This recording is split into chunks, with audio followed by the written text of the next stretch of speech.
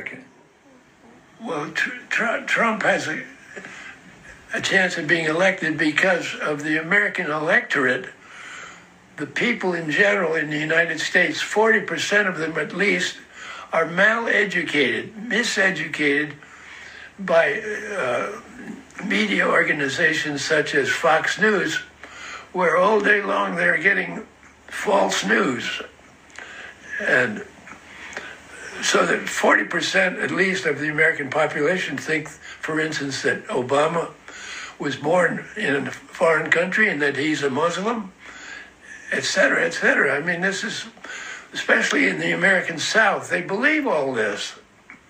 And Trump lies to them day after day, and they don't have enough knowledge to realize that it's lies, and that's not the truth. Wow. So, unfortunately, he's very dangerous, and he can. We will have brown shirts in the streets of San Francisco if he's elected. I mean, this is a pure fascist dictator, and a very dangerous person. Who's going to save America? Oh, he's going to save America. Who is going to save America? Bernie Sanders. You know, Bernie Sanders, his movement, the movement started by Bernie Sanders isn't over. We don't know what's going to happen with the elections. If Trump should actually get more votes than Hillary Clinton, it's quite possible that the Bernie Sanders movement will rise up and occupy the White House. You know, they had the Occupy movement, the Occupy Wall Street, etc. Well, they haven't had the Occupy White House movement yet, and that might happen if Trump is elected. Wow. That's what I think is going to happen. Thank you very much. Grazie. Lawrence Ferlinghetti.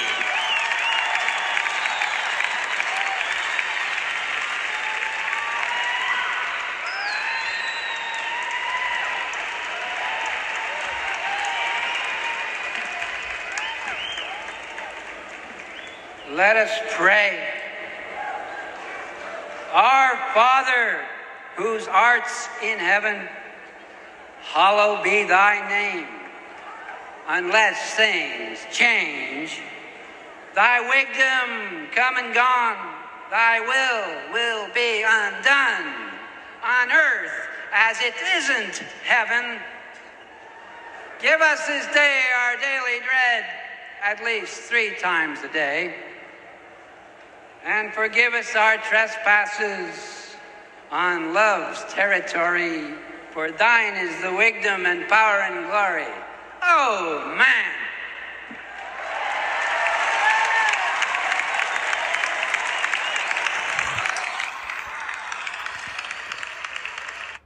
Born 103 years ago, Lawrence Ferlinghetti. Lawrence is somewhere in the ether. It was Lawrence Monsanto Ferlinghetti, born March 24th, 1919 in Yonkers, New York. Died on February 22nd, 2021 in San Francisco, California, his adopted home. Since the 1950s. He started City Lights Books. This is the Dr. Zeus Film Podcast. I talked about Lawrence Ferlinghetti on the anniversary of his death. And here we are talking about him on his birthday. And the first excerpt was him talking about that previous administration and how it came to be. And then the clip that I just played is from the band, The Last Waltz, where he delivers the Lord's Prayer, although he delivers, what did he say? Last prayer. Our arts who art in heaven. Oh. Ferlinghetti was an interesting guy. We would not have these beat poets without him. Ferlinghetti was born March 24th, 1919 in Yonkers, New York. Shortly before his birth, his father, Carlo, a native of Brescia, died of a heart attack, and his mother, Clemence Albertine, a Monsanto of Sephardic Jewish descent, was committed to a mental hospital shortly after. He was raised by an aunt and later by foster parents. He attended the Mount Hermon School for Boys, later Northfield Mount Hermon, graduated in 1937, then the University of North Carolina at Chapel Hill, where he earned a BA in journalism in 1941. He began his journalism career by writing sports for the Daily Tar Heel and published his first short stories in Carolina Magazine, for which Thomas Wolfe had written. He served in the U.S. Navy throughout World War II as the captain of a submarine chaser in Normandy invasion. In 1947, he earned an MA degree in English literature from Columbia University with a thesis on John Ruskin and the British painter J.M.W. Turner from Columbia. He went to the University of Paris and earned a PhD in comparative literature with a dissertation on Paris as a symbol in modern poetry. Ferlinghetti met his wife-to-be, Selden Kirby Smith, the granddaughter of Edmund Kirby Smith, in 1946 aboard a ship en route to France. They both were heading to Paris to study at the Sorbonne. Kirby Smith went by the name Kirby. In 1951, he, of course, made the trek across the country to San Francisco and founded City Lights in North Beach in 1953. His partnership with Peter D. Martin, a student at San Francisco State University. They both invested $500. In 1955, Ferlinghetti bought Martin's share and established a publishing house with the same name. The first series he published was the Pocket Poet series. He was arrested for publishing Allen Ginsberg's Howl, resulting in a First Amendment trial in 1957, where Ferlinghetti was charged with publishing an obscene work and acquitted. He lived a very long life, dying at the ripe old age of 101. This is from Poetry and Insurgent Art. I am signaling you through the flames. If you would be a poet, create works capable of answering the challenge of apocalyptic times. Even in this meaning sounds apocalyptic. You are Whitman, you are Poe, you are Mark Twain, you are Emily Dickinson and Edna St. Vincent Millay, and you are Neruda and Makowski and Pasolini, and you are an American or non-American. You conquer the conquerors with words. I wanted to talk about him because it's his birthday. And I'm not going to let his birthday go by. Yeah, I talked about the day that he died, but it's imperative that we talk about both. And how City Lights Books really was founded, and there was a reason why he came here, because he said that, you know, in New York, the publishing mecca, it was too expensive. It was too expensive to live, and it was too expensive for him to start a publishing house. And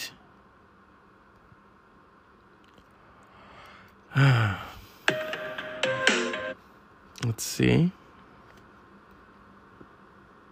Oh. Lyrics. With Ferlinghetti,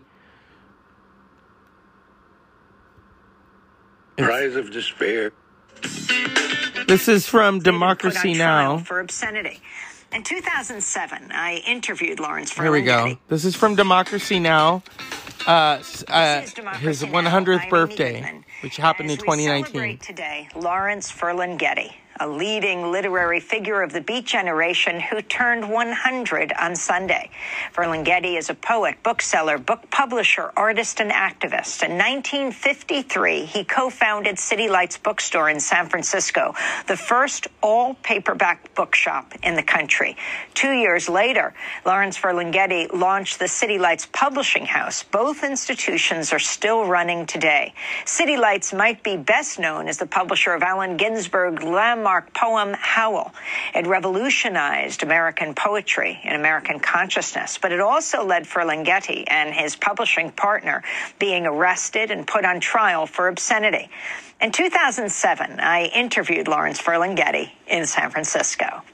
Well, this is Poetry as Insurgent Art, which is being published September 30th by New Directions, and has a couple of inscriptions at the beginning. One after Bertolt Brecht. What times are these when to write a poem about love is almost a crime, because it contains so many silences about so many horrors. And then another quote. We apologize for the inconvenience, but this is a revolution. Subcomandante Marcos. And the book begins, this is a prose book, Poetry as Insurgent Art. I am signaling you through the flames. The North Pole is not where it used to be. Manifest destiny is no longer manifest. Civilization self-destructs. The goddess Nemesis is knocking at the door. What are poets for in such an age? What is the use of poetry? If you would be a poet, create works capable of answering the challenge of apocalyptic times, even if this means sounding apocalyptic. You have to decide if bird cries are cries of ecstasy or cries of despair, by which you will know if you are a tragic or lyric poet. Conceive of love beyond sex. Be subversive, constantly questioning reality and the status quo. Strive to change the world in such a way that there's no further need to be a dissident. Read between the lives and write between the lines. And so that's just a taste of Ferlinghetti the man, but his legacy, City Lights Books, is a birthplace of the literary revolution. This is an interesting piece that I wanted to highlight. If you ever want to go to City Lights Books, we want to go there. We're not just tourists; we're pop pilgrims.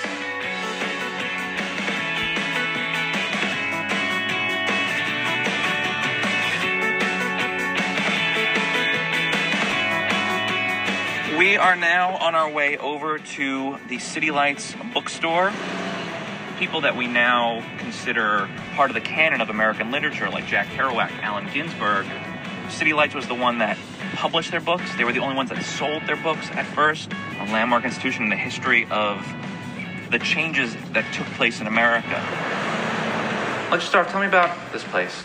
Well, it was founded in 1953 by Lawrence Ferlinghetti, and it was modeled after the European bookstores, which had a publishing house as well as a bookstore in the same operation.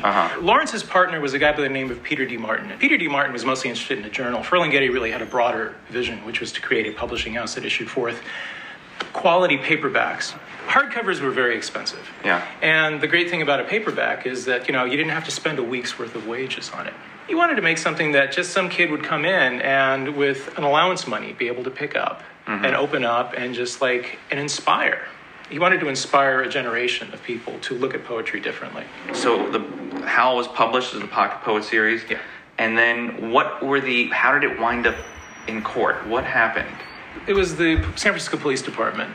It was looked at and they figured that they could charge Ferlinghetti with obscenity. Because there were words that were questionable in the larger scale vernacular. Words, yeah. Okay, so certain four-letter words, and also but portrayals of human behavior and outlook. And the outlook was basically that something had gone wrong with America. And I think that was the real reason. It wasn't so much the four-letter words. Did they come and arrest? They arrested him for being the publisher. They put the handcuffs on both Ferlinghetti and the manager at the time, Shig Marab. They're let out on bail shortly thereafter. I mean, someone made a mistake, actually. They thought they could kind of quell City Lights by, twisting their arm a little bit. And they didn't realize that behind City Lights was, the entire community. And not only that, but, a national community of not just writers, but the public itself. But so much is made of the beats, and really what we have to understand is that there's a longer continuum that they're simply a part of. After the beats came the movements of the 60s, later the punk rock movement, and the Cellar of City Lights, Search and Destroy, which is a very, very influential punk rock journal, was founded right here. Later, the zine explosion. So all kinds of things happened here. First and foremost, we're a cultural center. And this is really the nexus where the literary and the political meet. And so our job is to keep the avant-garde alive.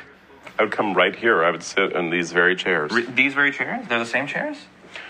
The poet chair has been here forever, for sure. So you would I bought Flowers of Evil, which is right here. And it changed my life. How did it change your life?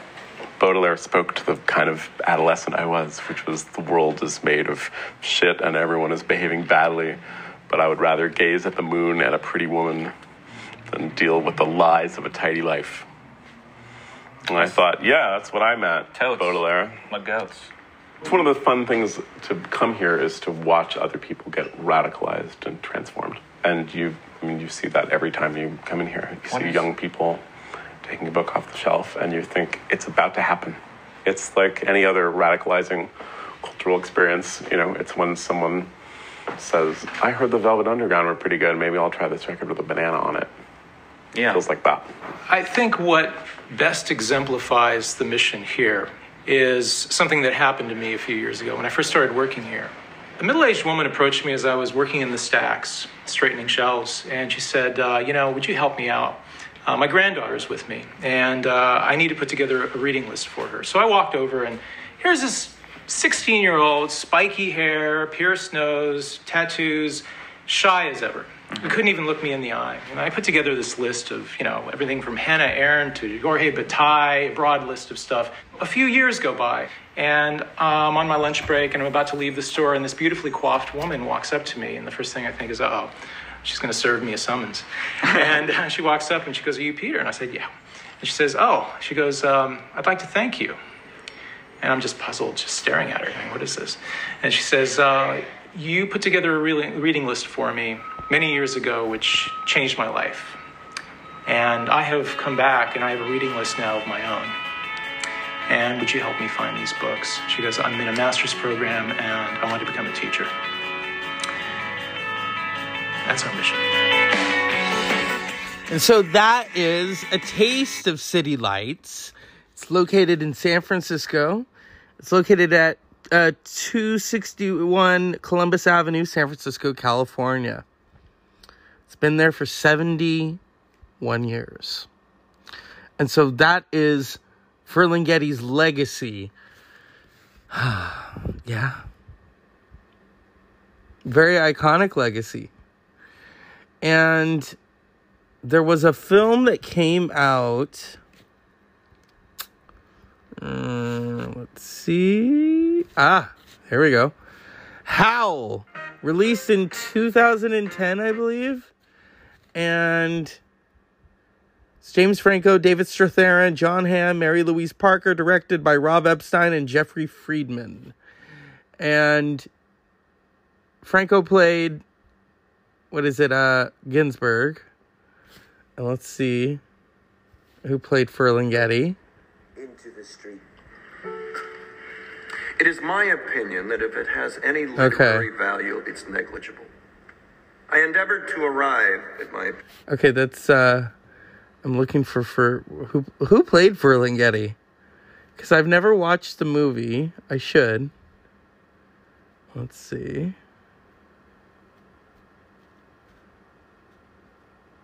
I am not the biggest James Franco fan, so maybe that's why. But it was about Ginsberg and Ferlinghetti, and I thought, okay, And I was aware of them. Many others aren't. Is this it? Who's this? As we search for it, because this is the Dr. Zeus Film Podcast. As a matter of fact, I think in a way... Nope. I'm looking. And I did finish Drive My Car, by the way, and I will talk about that at another time. Because it was visually just amazing. Very heartbreaking at the same time. And who played Ferlinghetti and how... I'm looking. Is this it? Next paragraph. Who blew and were blown by those human seraphim, the sailors, caresses of Atlantic and Caribbean love. Now, you understand what blew and blown mean. Well, I think there are words that have several meanings. Oh, yeah, they're discussing the language of how, which Ferlinghetti and his publishing, house published. I mean, they were the first paperback publishing company. And Dr. Hicks kept saying, okay, what do you want to do? Oh, God. I always hate that when I'm looking for something, I mean, there's no real chapters in it. That's right. As I understand, your next signpost is that the idea...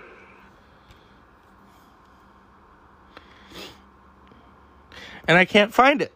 And so... Or can I?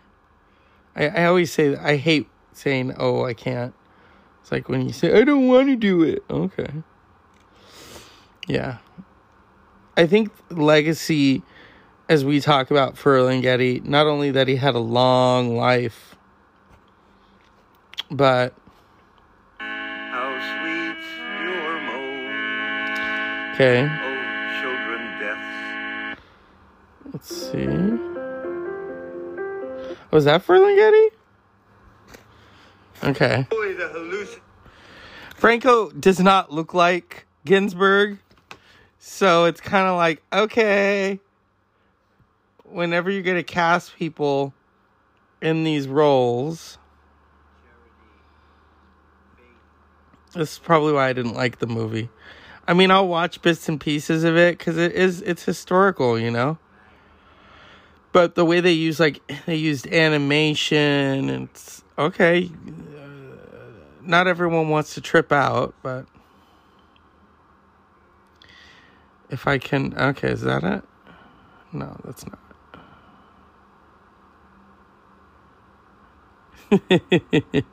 and Treat Williams doesn't play him, so let's see. I don't think anyone played him. It sucks. I think they did, but I think the fact that we can't, because it's so, usually when you do a film, so,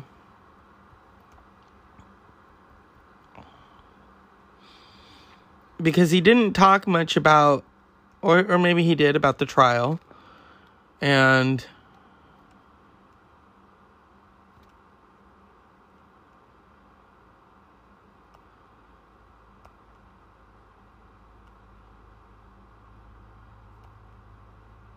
yeah.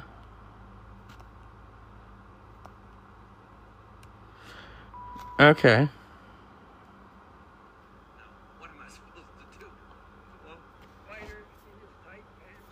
Let's see. Shoes.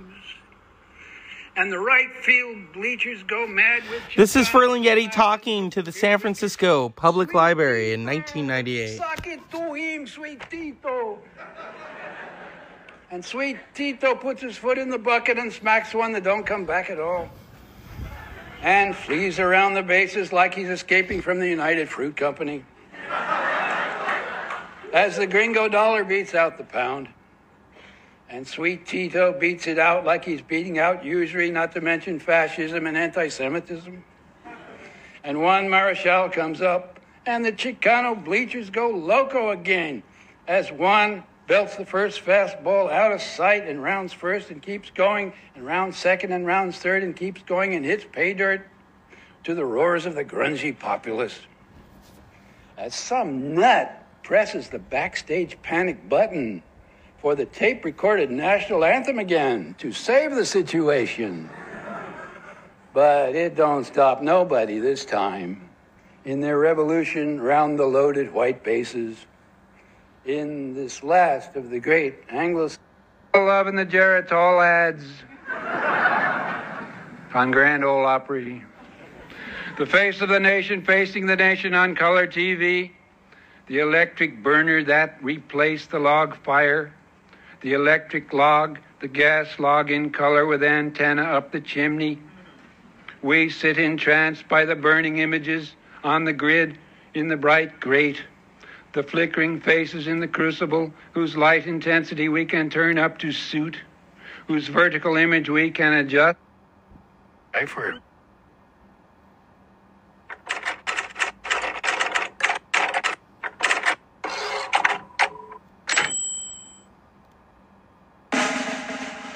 Well, when I was graduating from Chapel Hill, all the guys I knew were volunteering for the armed services. It was the only socially acceptable thing to do. I had never heard of a conscientious objector. On the East Coast, we didn't have such things as far as I knew. I was in D-Day, June 1944. We were in an armada of at least 1,000 ships, and we were the smallest U.S. commissioned vessel, USS Subchaser 1308. It's a 110-foot wooden ship with 30 men and 3 officers. We were on the anti-submarine screen. We didn't land. We could see all these doughboys getting shot up on the beaches, but we were much safer being in the Navy. Well, we had a camera on board in a little camera lab, and we took a lot of amateur pictures. We didn't have time to take many. I was a skipper, and we were steaming in this huge convoy. So we all came together just as dawn was breaking when the whole fleet headed for the beach and started debarking the troops.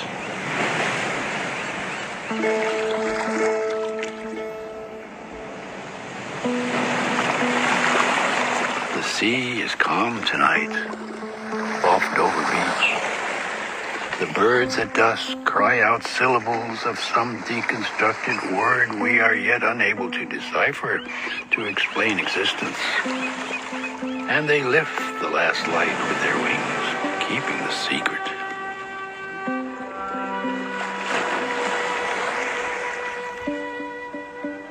When we finally did get back to England, that fall, the fall of 44, I got orders to go back to the States and then cross the Pacific toward Japan, and we were loaded with 5,000 troops.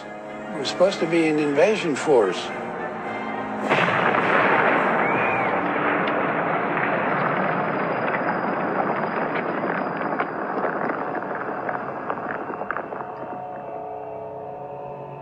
We took a train to Nagasaki one day, and it was totally open. There was no guards or anything keeping people out.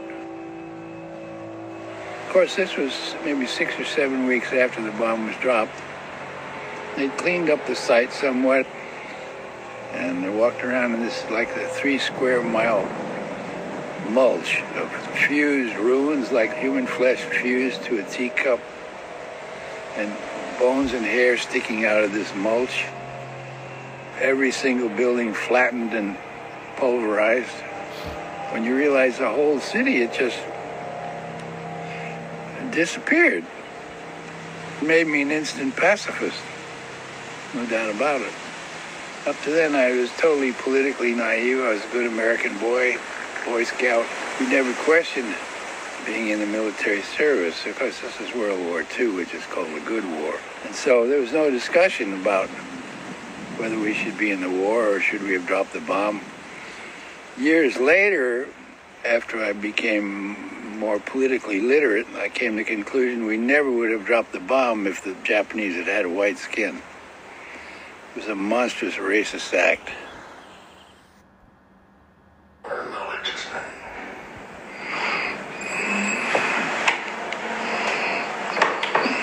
Let me ask you, Lawrence, were you frightened when you were arrested? No, I loved it. Did you? Good, good. Are you filming yet? Yeah. Oh, no, I was young and foolish, and I had lots of time. I figured I could spend a few years in jail and get a lot of reading done. I knew I wouldn't get a tyrannical sentence. It wouldn't be very, very long. And no, I wasn't a bit worried when we had the American Civil Liberties Union to defend us. And they won the case. A young lawyer named Albert Bendick, who was his first trial case. He was just out of law school 3 years. Al Bendick, and he became the vice president of Fantasy Records in Berkeley. Wow. But Al won the case on the constitutional points of Second Amendment, of freedom of speech. And the judge set a precedent. He set a legal precedent, which was that you could not judge a work obscene if it had the slightest redeeming social significance. That was the key phrase. And that set a legal precedent which allowed the Grove Press, Barney Rossett's Grove Press, to publish almost immediately Lady Chatterley's Lover and Henry Miller's Tropics of Cancer and Tropics of Capricorn, and Jean Genet, and that was the floodgates were open after that. The trial was in 1956, 55 and 56. I think it was Judge Horn, wasn't it? Horn? Yeah. I think his decision helped in the case for Big Table. Oh yeah, it set a legal precedent. That's right. It was very hard for anyone to get a conviction after that. Even though it was only a municipal court, it stood up. It sure helped Barney Rossett. That's right. That's right.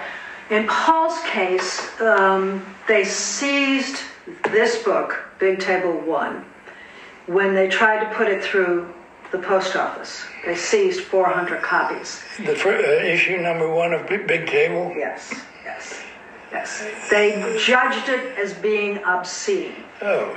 And the first hearing was a hearing by the post office, which decided against it, but then it went to federal court. And that's where ACLU also came in. And like your case, it was Joel Sprayregan. It was his first case. Paul was worried because he was untested. Who was the lawyer? Joel Sprayregan. And Paul was worried because this was an untested lawyer. Oh. Yeah. What Paul was afraid of, he didn't want to go to jail. He didn't want to pay money he didn't have, but what he really was afraid of was his mother. And what he was afraid of was he would lose his job, and he did. Loyola University fired him because of this. The university fired him? Yes, yes. At the University of Chicago? No. He was not working there. He was working at Loyola, which is a Catholic institution. Oh, yeah. Well, Paul was Catholic. Yeah, that's right. And they fired him over the protest of students. But what he was afraid of was he wouldn't get a job and he'd have to move back in and live with his mother. That's what really scared him. He had to move back where? In with his mother. And that's what really scared him. She was your great dragon without the sexy parts. And that is Ferlinghetti talking to Mayrose Carroll about censorship in February of 2016. He was in his 90s. He was probably 3 years away from turning 100. And that was filmed by Terry Schwartz in San Francisco. And it's Ferlinghetti telling the history, the attempted censorship of Howl, and the legal precedent the court case made affecting all future censorship, including the U.S. Post Office attempts to censor Big Table 1.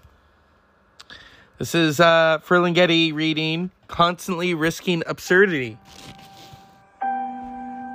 This is Poetry Every Day, presented by Overlook Tutorial Academy. Today's poem is Constantly Risking Absurdity by Lawrence Ferlinghetti.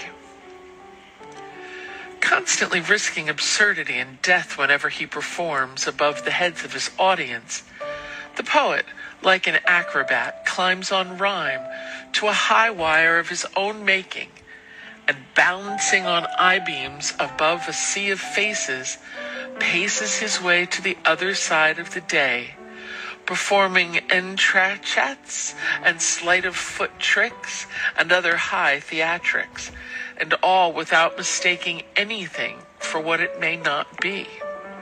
For he's the super-realist who must perforce perceive taught truth before the taking of each stance or step in his supposed advance toward that still higher perch where beauty stands and waits with gravity to start her death-defying leap, and he, a little Charlie Chaplin man, who may or may not catch her fair eternal form, spread eagle in the empty air of existence.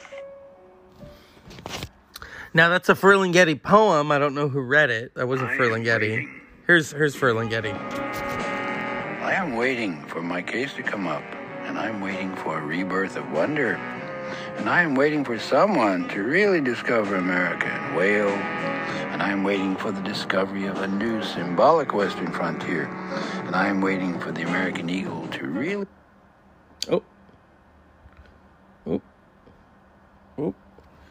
And we have technical difficulty. Let's go back. Eagle to really spread its wings and straighten up and fly right. And I'm waiting for the war to be fought which will make the world safe for anarchy. And I am waiting for the final withering away of all governments. And I am perpetually waiting a rebirth of wonder. And I am waiting for the second coming. And I am waiting for the grapes of wrath to be stored. And I am waiting for them to prove that God is really American. And I am waiting to see God on television piped onto church altars. If only they can find the right channel to tune in on. And I'm waiting for the Last Supper to be served again with a strange new appetizer. And I'm waiting for my number to be called. And I'm waiting for the Salvation Army to take over. And I'm waiting for the meek to be blessed and inherit the earth without taxes. And I'm waiting for forests and animals to reclaim the earth as theirs. And I am waiting for a way to be devised to destroy all nationalisms without killing anybody. And I am waiting for linnets and planets to fall like rain. And I am waiting for lovers and weepers to lie down together again in a new rebirth of wonder. And I am waiting for the great divide to be crossed, and I am anxiously waiting for this secret of eternal life to be discovered by an obscure general practitioner. And I am waiting for the storms of life to be over. And I am waiting to set sail for happiness.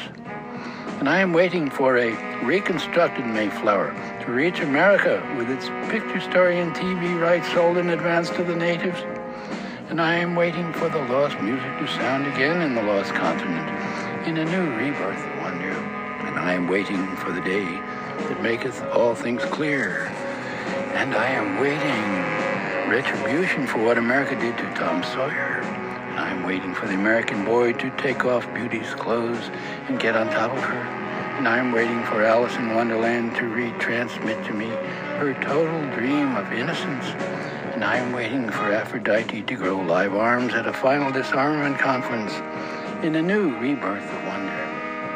And I am waiting to get some intimations of immortality by recollecting my early childhood. And I am waiting for the green mornings to come again. Youth's dumb green fields come back again. And I'm waiting for some strains of unpremeditated art to shake my word processor. And I'm waiting to write the great indelible poem. And I'm waiting for the last long, careless rapture. And I am perpetually waiting for the fleeing lovers on the Grecian urn to catch each other up at last and embrace. And I am awaiting perpetually and forever a renaissance of wonder. And that's from 1999. Lawrence Ferlinghetti reading A Coney Island of the Mind.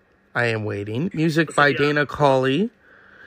And let's see. Goya in America. I love when he would just set it out there. Kafka's Castle. Kafka poem. Kafka's castle stands above the world like a last Bastille of the mystery of existence. Its blind approaches baffle us. Steep paths plunge nowhere from it. Roads radiate into air like the labyrinth wires of a telephone central through which all calls are infinitely untraceable. Up there, it is heavenly weather. Souls dance undressed together, and like loiterers on the fringes of a fair, we ogle the unobtainable, imagined mystery. Yet away around on the far side, like the stage door of a circus tent, is a wide, wide vent in the battlements where even elephants waltz through.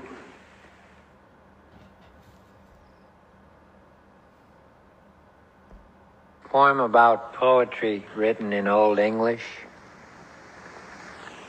See, it was like this when we waltz into this place. A couple of papish cats is doing an Aztec two-step, and I says, Dad, let's cut. But then this dame comes up behind me, see, and says, you and me could really exist. Wow, I says. Only the next day, she has bad teeth and really hates poetry. Are there not still fireflies in America? Are there not still four-leaf clovers? Is not our land still beautiful? Our fields not full of armed enemies? Our cities never bombed by foreign invaders? Never occupied by iron armies, speaking iron tongues? Are not our warriors still valiant, ready to defend us? Are not our senators still wearing fine togas?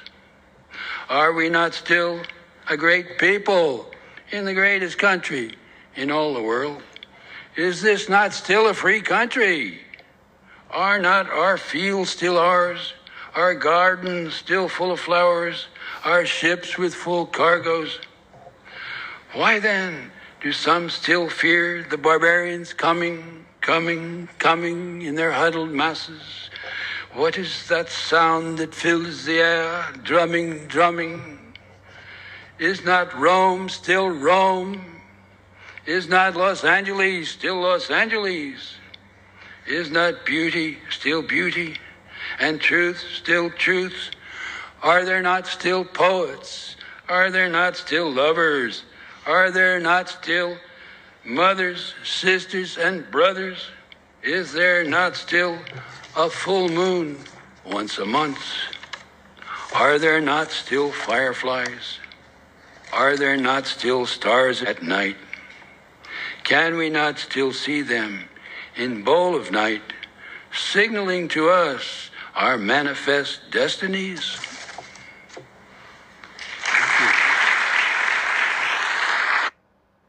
Autobiography.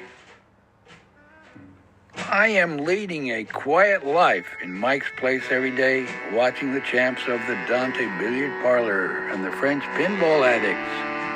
I am leading a quiet life on Lower East Broadway. I am an American. I was an American boy.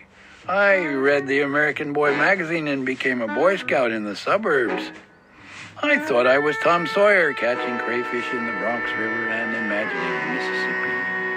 I had a baseball mitt and an American Flyer bike. I delivered the Woman's Home Companion at 5 in the afternoon or the Herald Trib at 5 in the morning. I still can hear the paper thump on lost porches. I had an unhappy childhood. I saw Lindbergh land. I looked homeward and saw no angel. I got caught stealing pencils from the 5 and 10 cent store the same month I made Eagle Scout. I chopped trees for the CCC and sat on them. I landed in Normandy in a rowboat that turned over. I have seen the educated armies on the beach at Dover. I have seen Egyptian pilots in purple clouds, shopkeepers rolling up their blinds at midday, potato salad and dandelions at anarchist picnics. I am reading a life of John Most terror of the industrialist, a bomb on his desk at all times.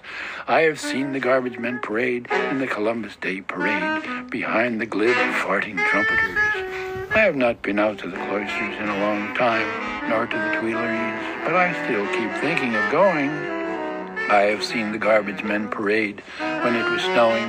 I have eaten hot dogs in ballparks. I have heard the Gettysburg Address and the Ginsburg Address. I like it here, and I won't go back where I came from. I, too, have ridden boxcars. I have traveled among unknown men. I have been in Asia with Noah in the ark. I was in India when Rome was built. I have been in the manger with an ass.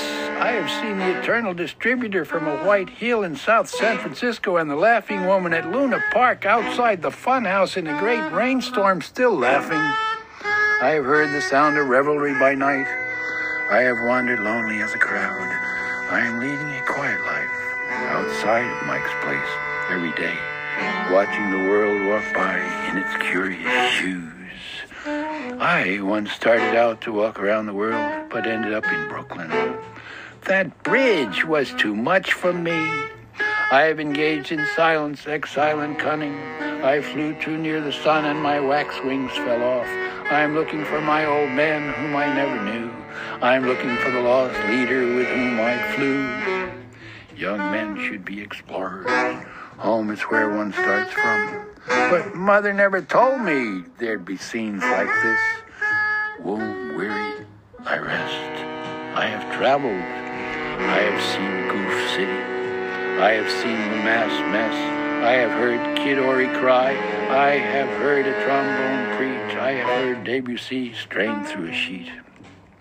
I have slept in 100 islands where books were trees. I have heard the birds that sound like bells. I have worn gray flannel trousers and walked upon the beach of hell. I have dwelt in 100 cities where trees were books. What subways, what taxis, what cafes, what women with blind breasts, limbs lost among skyscrapers. I have seen the statues of heroes at Carrefours, Danton weeping at a metro entrance, Columbus in Barcelona pointing westward up the Ramblas toward the American Express, Lincoln in his stony chair, and a great stone face in North Dakota. I know that Columbus did not invent America. I have heard 100 housebroken Ezra Pounds. They should all be freed. It is long since I was a herdsman. I am leading a quiet life in Mike's place every day. What's your stop? It's a 5-6. Roll it. Give us this day our daily bread at least 3 times a day, and lead us not into temptation too often on weekdays, but deliver us from evil, whose presence remains unexplained in thy kingdom of power and glory. Oh, man. Highlights of the meal. I've been thinking that it's been a long day and I'm just incredibly hungry. Non ti muovere. Melenzane. Buon appetito e buon divertimento. Just like Downtown Napoli. It's very, very good and very satisfying to finally be eating some of this food instead of filming it. Buon appetito. Here's to the crew being the host. Good job, guys. This is scarpetta. Scarpetta when you clean up at the bottom of the dish with a piece of bread. Scarpetta. Scarpetta mean a little shoes. This is a little shoes. You pick up all the sauce from. And that is Ferlinghetti doing the Lord's Prayer for a rendition of a cooking show that they were going at, someone he knew was doing constantly. Ferlinghetti.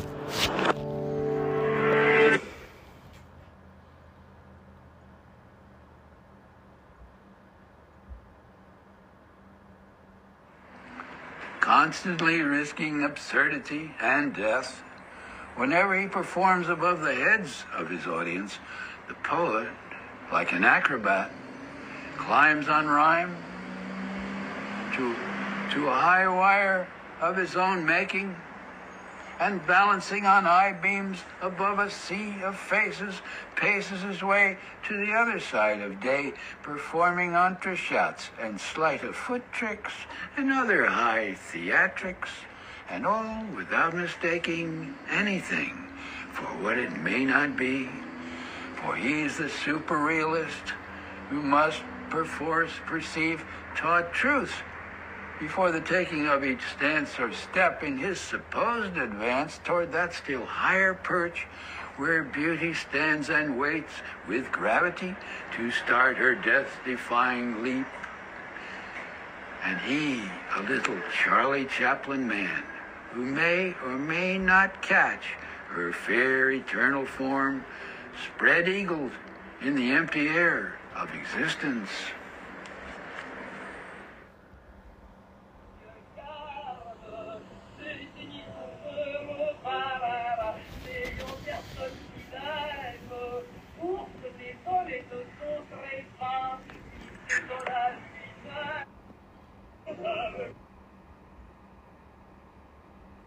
This poem starts off with the Spanish painter Francisco Goya, but takes off into America. In Goya's greatest scenes, we seem to see the people of the world exactly at the moment when they first attain the title of suffering humanity.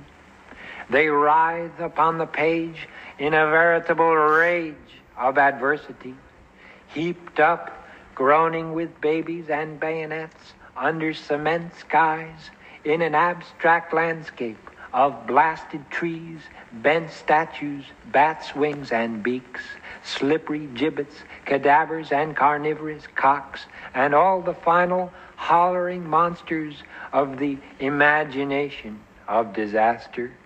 They are so bloody real, it is as if they really still existed. And they do. Only the landscape is changed.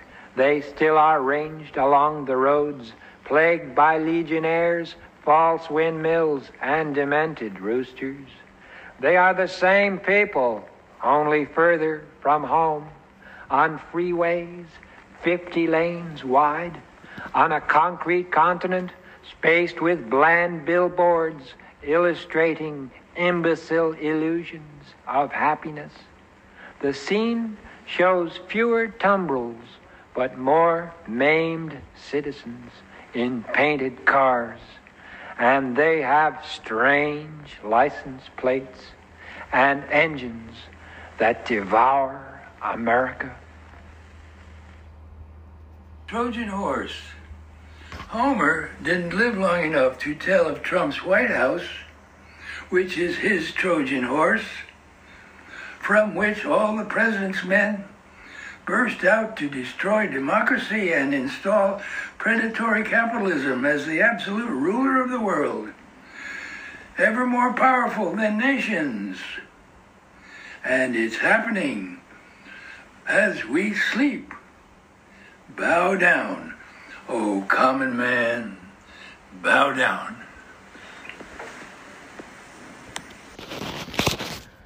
Those are some extraordinary poems written and read by the man himself, Lawrence Monsanto Ferlinghetti. They were the lone and of dissent in the 1950s. There's a really great documentary from 1999 called The Source, which talks about the beats and the poetry, the publishing, and, you know, those who help to get it done, because, you know, if it's not going to get published. Oh, here we go. Here's Ferlinghetti.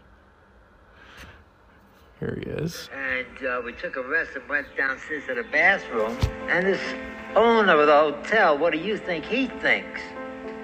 Two guys, right, 4 legs, were having sex. They're indignant. I say, hey, we're smoking a joint, man. We ain't having... There once was a place, perhaps, where all was light, which once was the place, pray tell, some non-man-made god hung out. And so, tra-la, tra-la, you It's fin de siècle again, my dears, and the music of the spheres, some kind of mad, mad laughter. That's Ferlinghetti reciting some poems. I like this one because this is going to piss some of you off, and that's why I love it.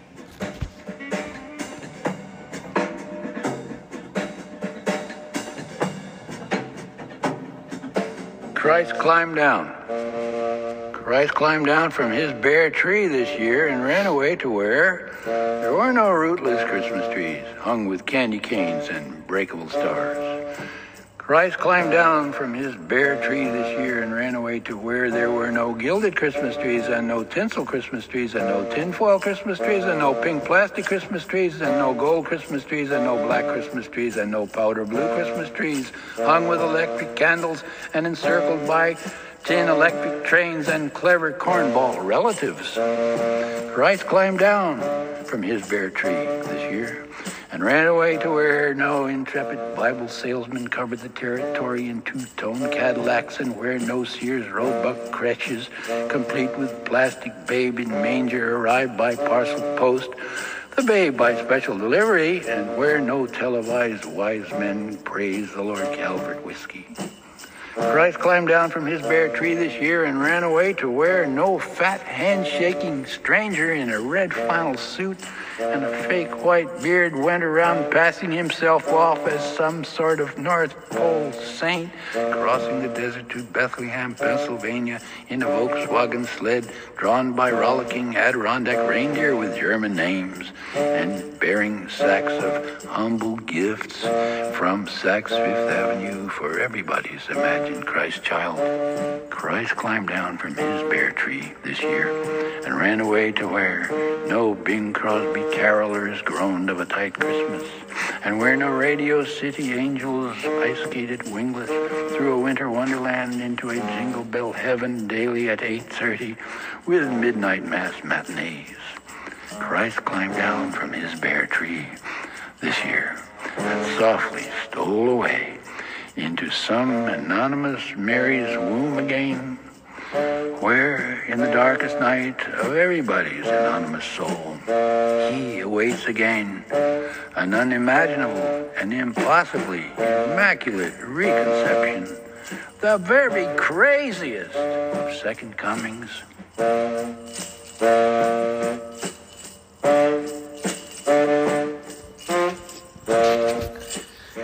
Has such a soothing voice, and yet what he's talking about is provocative and evocative as only Ferlinghetti could tell it. And so I will be back in a moment to just end the show. I hope you've enjoyed the clips of just him reciting the poetry, because that's what he did best, and his legacy, which is City Lights Books Publishing. Stay tuned. Dr. Zeus Film Podcast coming up. And so it was 103 years ago that this man who gave us City Lights, Booksellers and Publishing, Lawrence Monsanto Ferlinghetti,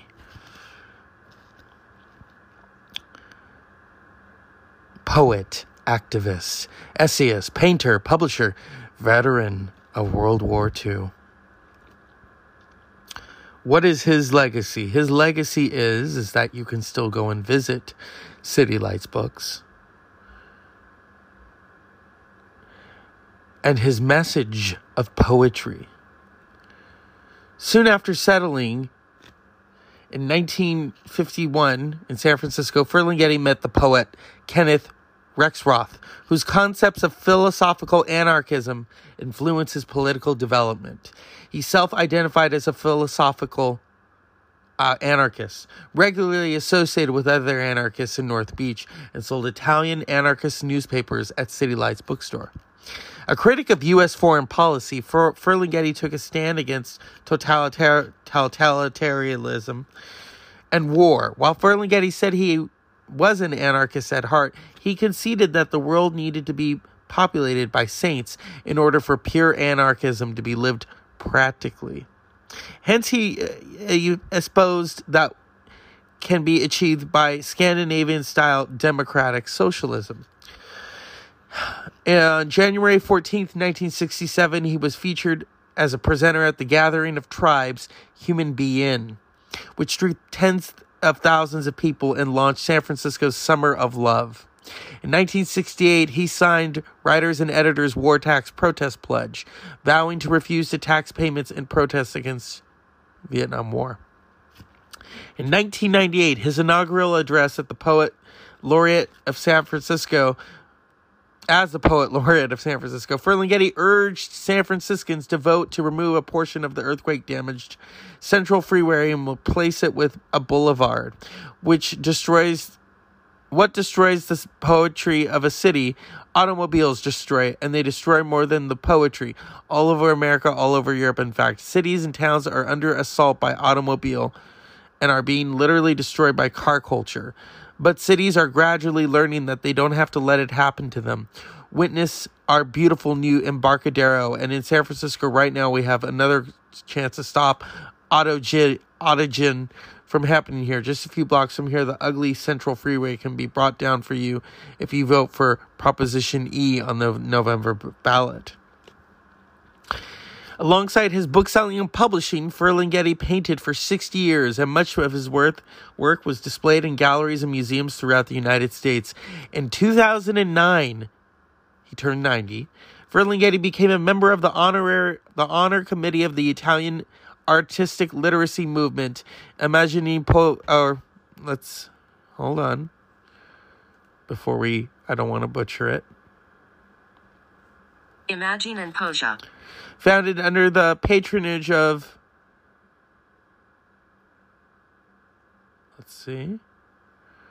Aaron Wee Thomas. A retrospective of Ferlinghetti's artwork. 60 years of painting was staged in Rome and Reggio Calabria in 2010. Jack Kerouac Alley. In 1987, he was the initiator of the transformation of Jack Kerouac Alley, located at the side of his shop. He presented his idea to the San Francisco Board of Supervisors, calling for repavement and renewal. Here we go. Ferlinghetti died of interstitial lung disease on February 22nd, 2001 at his home in San Francisco at the age of 101. And today would have been his 103rd birthday. Ferlinghetti received numerous awards, including the Los Angeles Times Robert Kirsch Award, the Barbara Award for Lifetime Achievement, the National Book Critics Circle Ivan Sadrov Award for Contribution to American Arts and Letters, and the ACLU Erwin Warren Civil Liberties Award. He won the Premio Terrima in 1973 and thereafter was awarded the Premio Camarilla, the Premio Felino, and the Premio Cavara, among other honors in Italy. The Caesar Award, the Career Award, was conferred on October 28th, 2017. Ferlinghetti was named San Francisco's Poet Laureate in August of 1998 and served for 2 years. In 2003, he was awarded the Poetry Society of America's Frost Medal, the Authors Guild Lifetime Achievement Award, and elected to the American Academy of Arts and Letters. The National Book Foundation honored him with the inaugural Literarian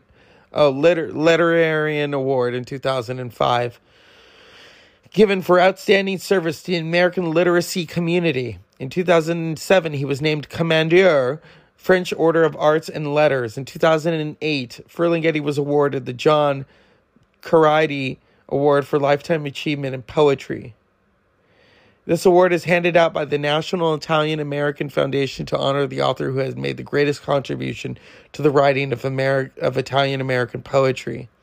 In 2012, Ferlinghetti was awarded the inaugural Janus Promias International Poetry Prize from the Hungarian Pen Club after learning that the government of Hungary, under Prime Minister Viktor Orbán, and partial sponsor of the 50,000 prize, he declined to accept the award.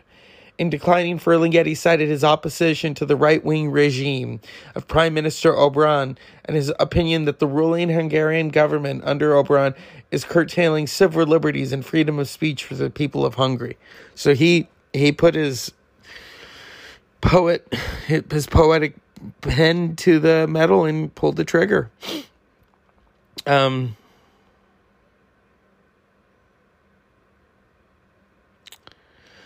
Ferlinghetti was played in the 2010 film Hal by Andrew Rogers.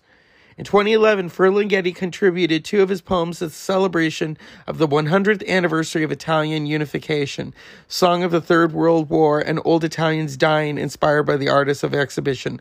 Lawrence Ferlinghetti in Italy, 150, held in Turin, Italy, May through June of 2011. On the Book of Lithographs, The Sea Within Us, first published in Italy as Tu Maridento in 2012, Ferlinghetti collaborated with lithographer and abstract artist James Clausian. Christopher Felver made the 2013 documentary on Ferlinghetti, Lawrence Ferlinghetti, A Rebirth of Wonder. And that's Lawrence Ferlinghetti on his 100th birthday.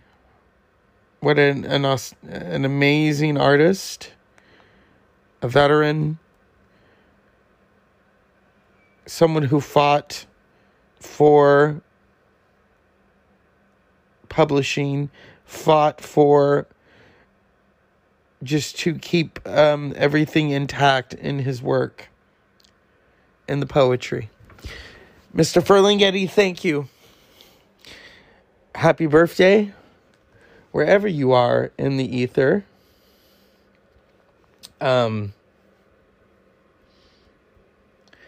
And in keeping, since we started with it, we're going to end with it. If, because that's only how you can honor someone,